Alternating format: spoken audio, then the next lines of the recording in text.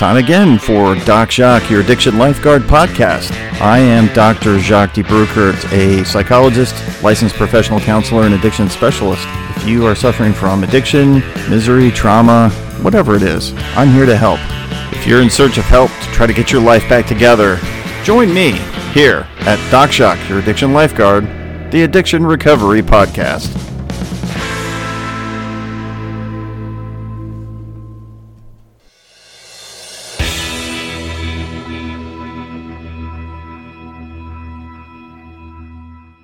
I wanted to be real clear about what this podcast is intended for. It is intended for entertainment and informational purposes, but not considered help. If you actually need real help and you're in need of help, please seek that out. If you're in dire need of help, you can go to your nearest emergency room, or you can check into a rehab center, or call a counselor like me and talk about your problems and work through them. But don't rely on a podcast to be that form of help. It's not. It's just a podcast. It's for entertainment and information only. So let's keep it in that light, all right? Have a good time, learn something, and then get the real help that you need from a professional.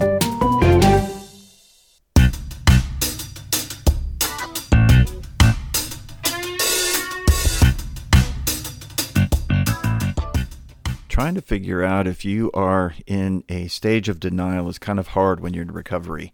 And sometimes the stages of denial are hard to define too. So I'd like to try to help you with that and identify what I believe are some of the stages of denial when it comes to recovery as an addict.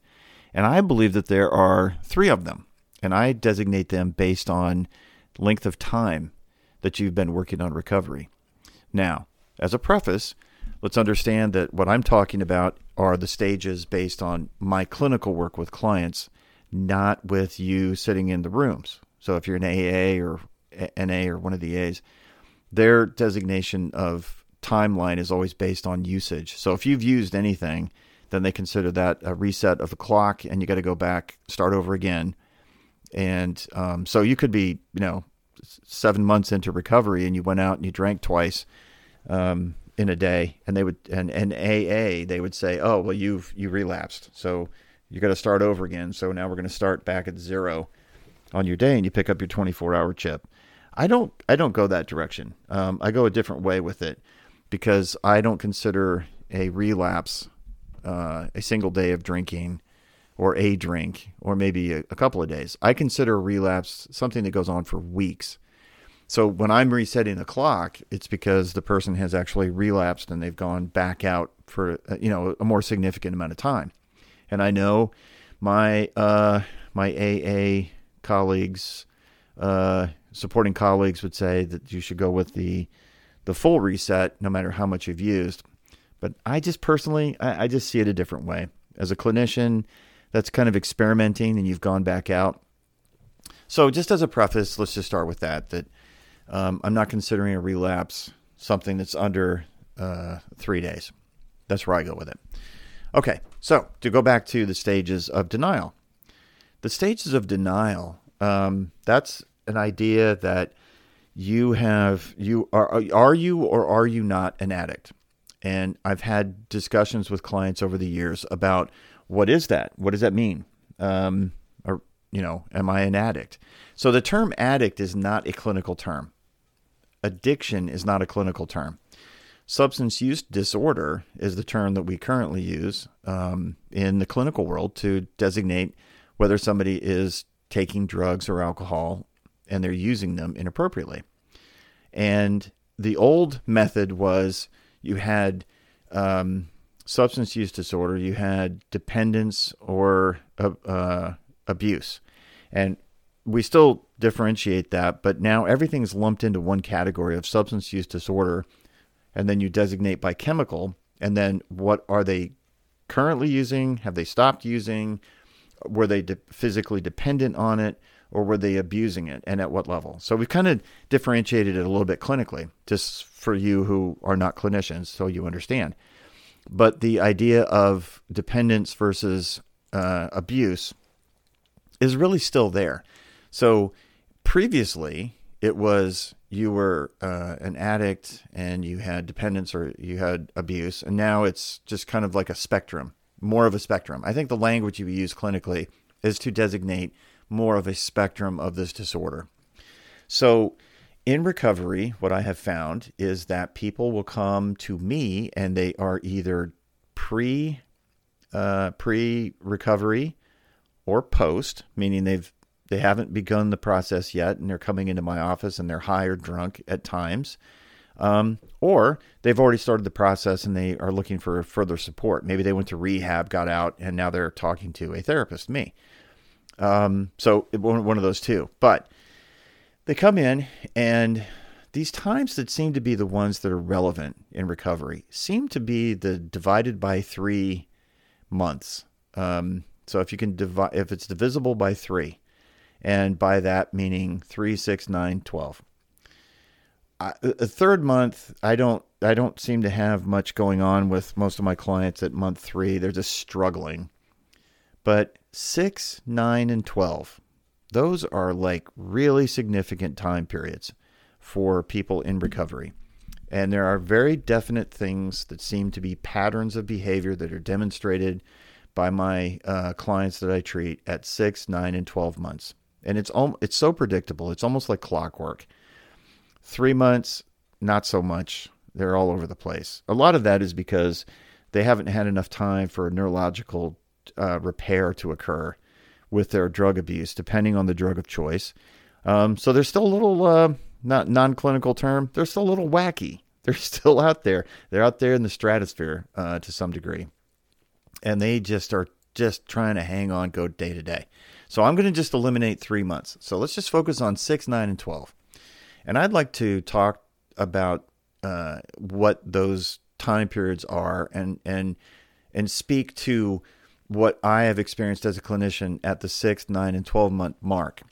So strictly from a treatment side, not a recovery side. My experience with my recovery perhaps was a little different than other people. It could have been the same as other people, but I just want to talk about, as a clinician, what I see and what people present in my office with at 6, 9, and 12. So let's start with 6.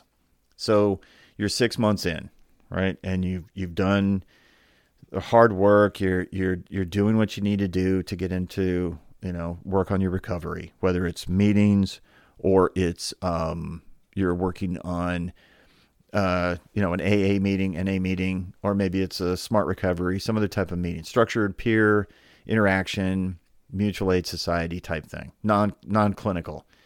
That's part of it. You've done your readings. You're really kind of getting into it, right? And you get to that 6 month point. Typically around that time, you have probably been working with, if you're in the rooms, you've been working with a sponsor who's been walking you through recovery.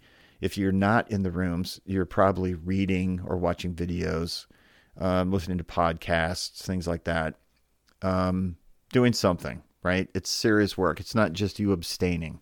So I want to make sure there's that designation and differentiation too, because it's not just about abstinence. It's about actually working a program. So let's just make the assumption that you have been working a program. And as part of that program, you get to 6 months. You probably, with your sponsor, if you're working with one, you've come to the conclusion that you are an alcoholic or a drug addict. There's no question. Like, okay, I get it. And that's why you're now in the rooms. That's why you're doing the step work. That's why you're reading this book. That's why you're listening to this podcast. You in your brain has said, yeah, you've lost control somehow. So at 6 months, you've had to do a lot of reflective work. And so people have gone through all of the step 4 work, the fearless searching moral inventory of your character defects, that kind of thing. Maybe they haven't gone so far as to, trying to mend those fences, try to make amends.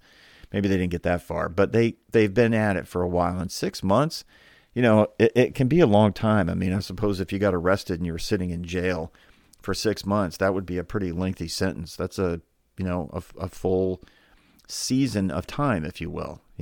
That's all summer and spring, that kind of thing. It's a long time. So you're working at it for a long time, and you get it. You understand that you're an addict. You've been saying it for 6 months. You've been working on it for 6 months. And I'm good. That's kind of where they go. Like, I'm good. I get it. And I don't need this anymore. And they exit. Sometimes it coincides with working with a sponsor, and that may be the time that you have to do that step 4 work where you have to look into your own soul and that dark chasm of your reality of the person that you are, and you don't want to do it. Maybe you have done that and you just have a hard time accepting it, and you don't want to continue with that. So you're out. Or you got a bad case of I got it. I got this. I got that. I don't need this. It's kind of like somebody who's got bipolar disorder or schizophrenia, and they've been on medication for a while, and now they're stable. They don't need that medication anymore. Look, I'm fine. And they stop taking it. And that to me is the analogous parallel there to what you experience in recovery. It's like, I've been doing this for a while. I don't need anything more. So you're out. And you go back out, and almost always you go back out and start using again. And that's what happens with people quite frequently who do drop out at 6 months. They go back out and they start drinking a drink, or hanging around with their friends, or maybe they just smoke a little bit of pot, or maybe they'll just take a little pop of heroin, just do some skin popping. That's 6 months. Bad case of arrogance.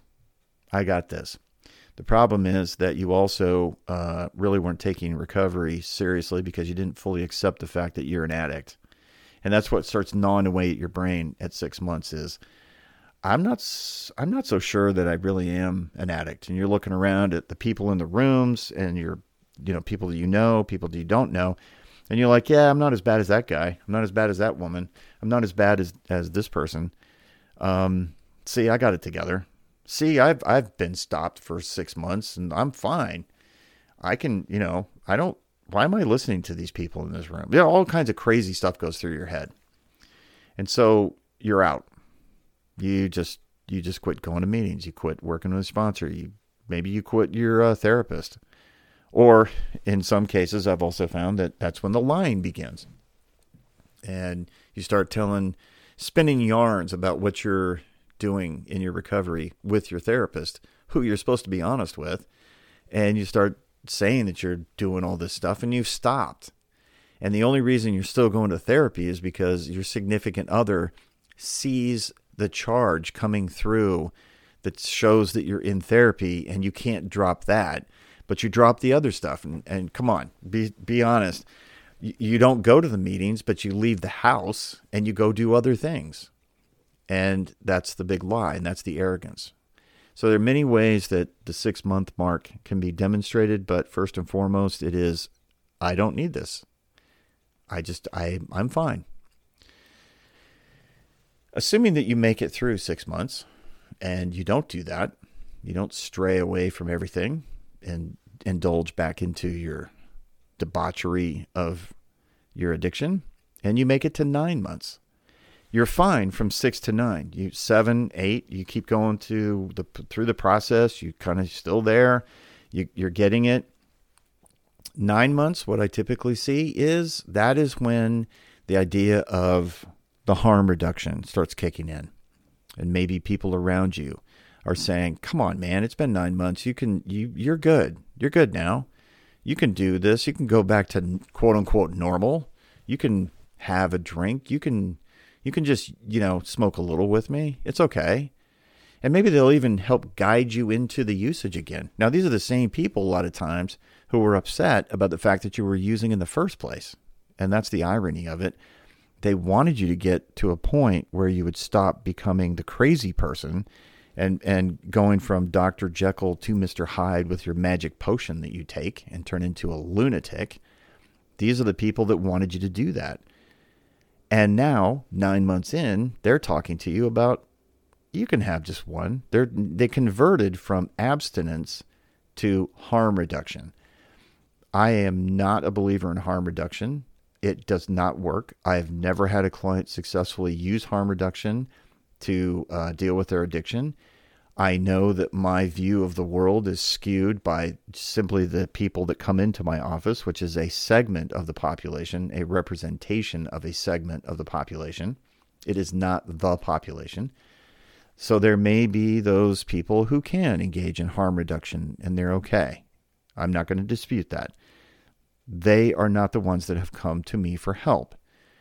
But in the 22 years of practice, I have never seen it. So at 9 months, those people will get into your ear and say, come on, you can do it. They might even actually participate in it. They might encourage it. They might give you permission. You might seek permission to use in their presence. And then you do.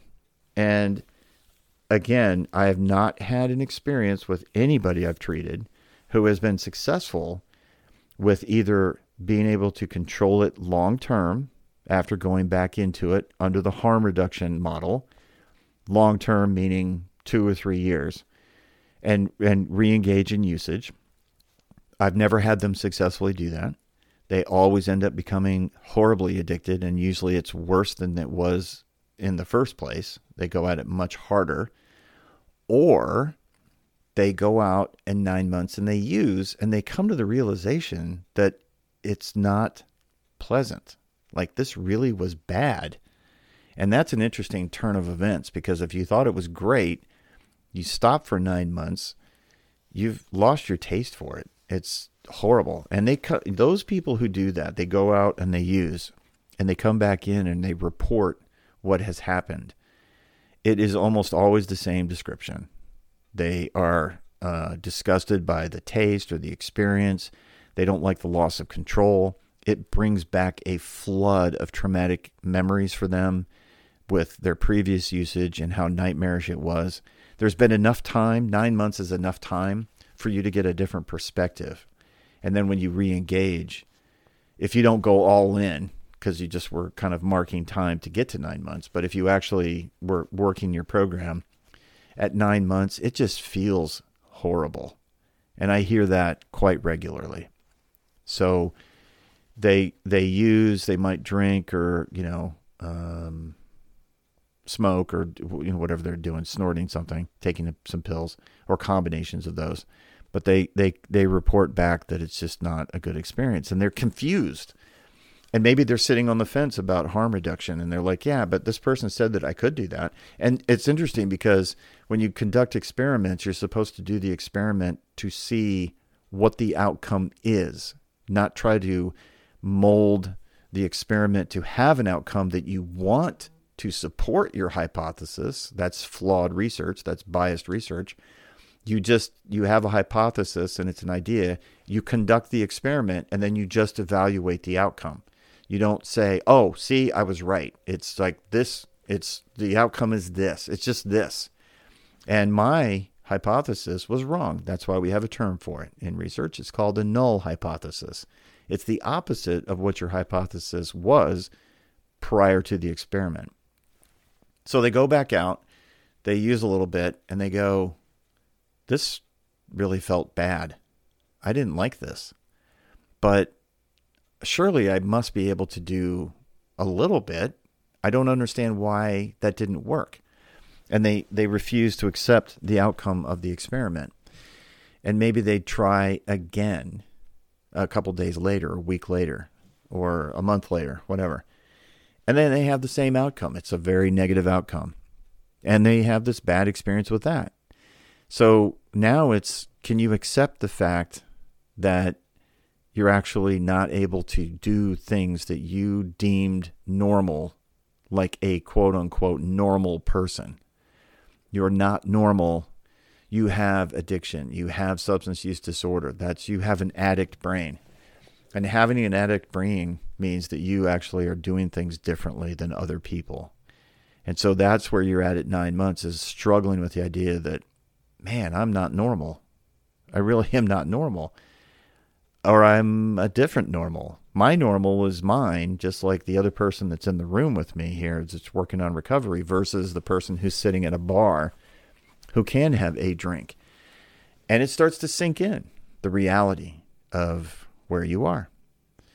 And at 9 months, there's less people escaping from recovery. if they get the support that they need in that process. I have had escapees at 9 months because they didn't avail themselves to enough support. They were just kind of muscling through their recovery, and they got to 9 months. And then when it was time to begin that questioning, which many addicts do, they didn't have a voice to walk through that process and help them understand that, no, it's not okay. No, you're not going to be able to drink, or you're not going to be able to smoke, or you're not going to whatever. And that voice that's not there at 9 months is the one that's critical for you. And so if you're working on recovery, you have to engage in that relationship to make sure that somebody's there that can talk to you about it and talk sense to you, so to speak. So now you've made it to 9 months. And then 9 months, let's say that you have accepted. You've gone through that. You went through the process and you did the experiment, or you didn't, either one. But, if you did, then you got through it, and you get to the point where you're now 10 and 11 months, and now month 12 comes in. And what's really interesting is the transformation that occurs at month 12 for me is quite fascinating, because when I start working with somebody from day 0 or before they've even started the process of recovery, I tell them initially, you know what, your 12th month is really important. And I, as a therapist, I like to be at my 12-month, the 1 year CHIP celebration ceremonies, for example. I like to go to them. And I ask my clients repeatedly through the treatment process, will you please tell me when that occurs? Because I would like to be there. It's an awesome thing to see. But that's just my experience with treating. But anyway, the person who is working on their recovery at 12 months, you come to the realization that you just went through an entire year of things, and all the holidays, the season changes, the relationships, all the stuff that was the garbage in your life that you destroyed. You've probably ended up really cleaning up a bunch of it. The divorce happened, or the separation happened, or the bad business environment that you were in, that changed. The toxic environment that you were in with the people who were just your get-high buddies. You went through rehab. You went through all the self-reflection and the insight of trying to understand yourself. You went through all that, right? And you're at month 12. And what you realize is that you just had this tremendous battle with something that actually was real, and it was life-threatening, and you really have overcome a whole bunch of things, and you realize how much more work you have to do. And that's the key point, realizing how much more you have to do. So at 12 months, I rarely get people that exit at 12 months and say, I'm done. I'm fully baked. I'm fully done. I don't need any more help. 12 months, I don't hear a lot of that. What I hear is, wow, man, I realize how little I actually know. I mean, I've been doing this for 12 months, and I really don't know all that much. I've got a lot to learn, which is interesting, because that means that the one thing that has left that person at that point is their number one enemy given tool. The enemy hands you a tool, and it's arrogance. And you've probably put that arrogance down. You've been humbled. You've been brought down to a point where you really fully understand yourself. There's probably been a lot of loss.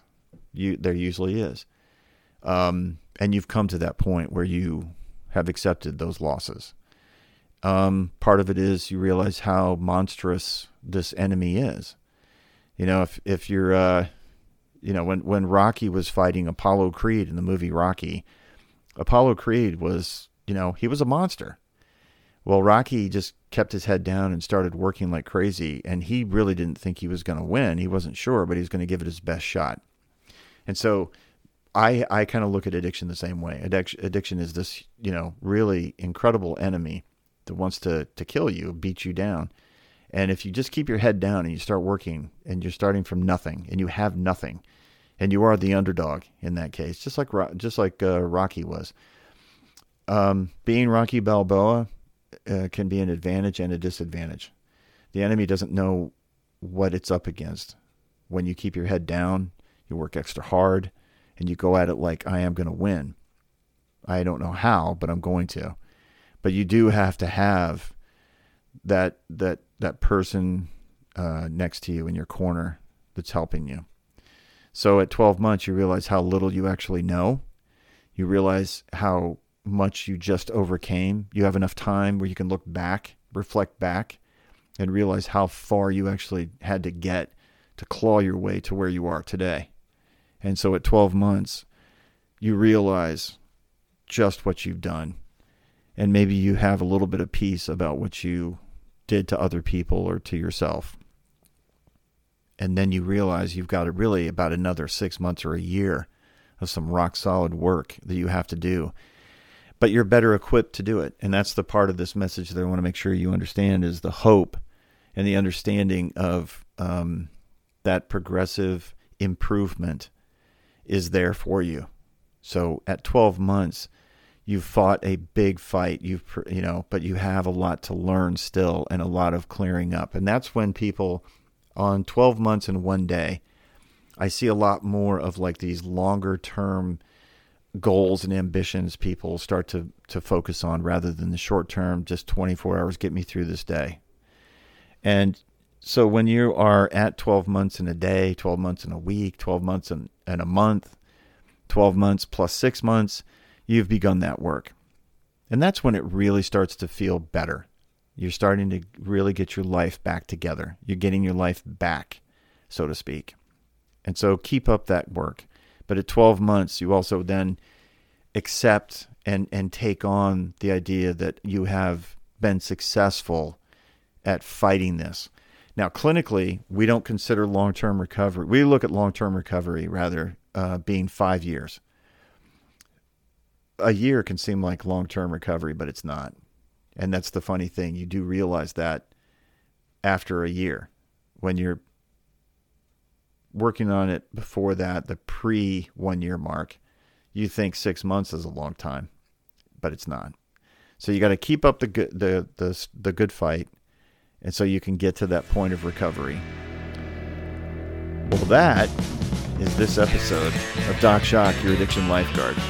I hope you got something out of this. I know I enjoy doing these things, and I know that there are people that are getting something out of it. They're learning.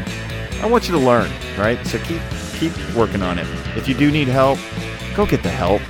Don't save your addiction by ending your life or destroying it. That's crazy. Go and get the help. Check into a rehab. Go find a therapist. Go into the rooms. Don't be afraid. Be fearless. Be fearless and strong. And ask questions. You can reach me on my website, wellspringmindbody.com. I am Doc Jacques, your addiction lifeguard. And, as always, until the next episode, this is Doc Jacques saying, see ya.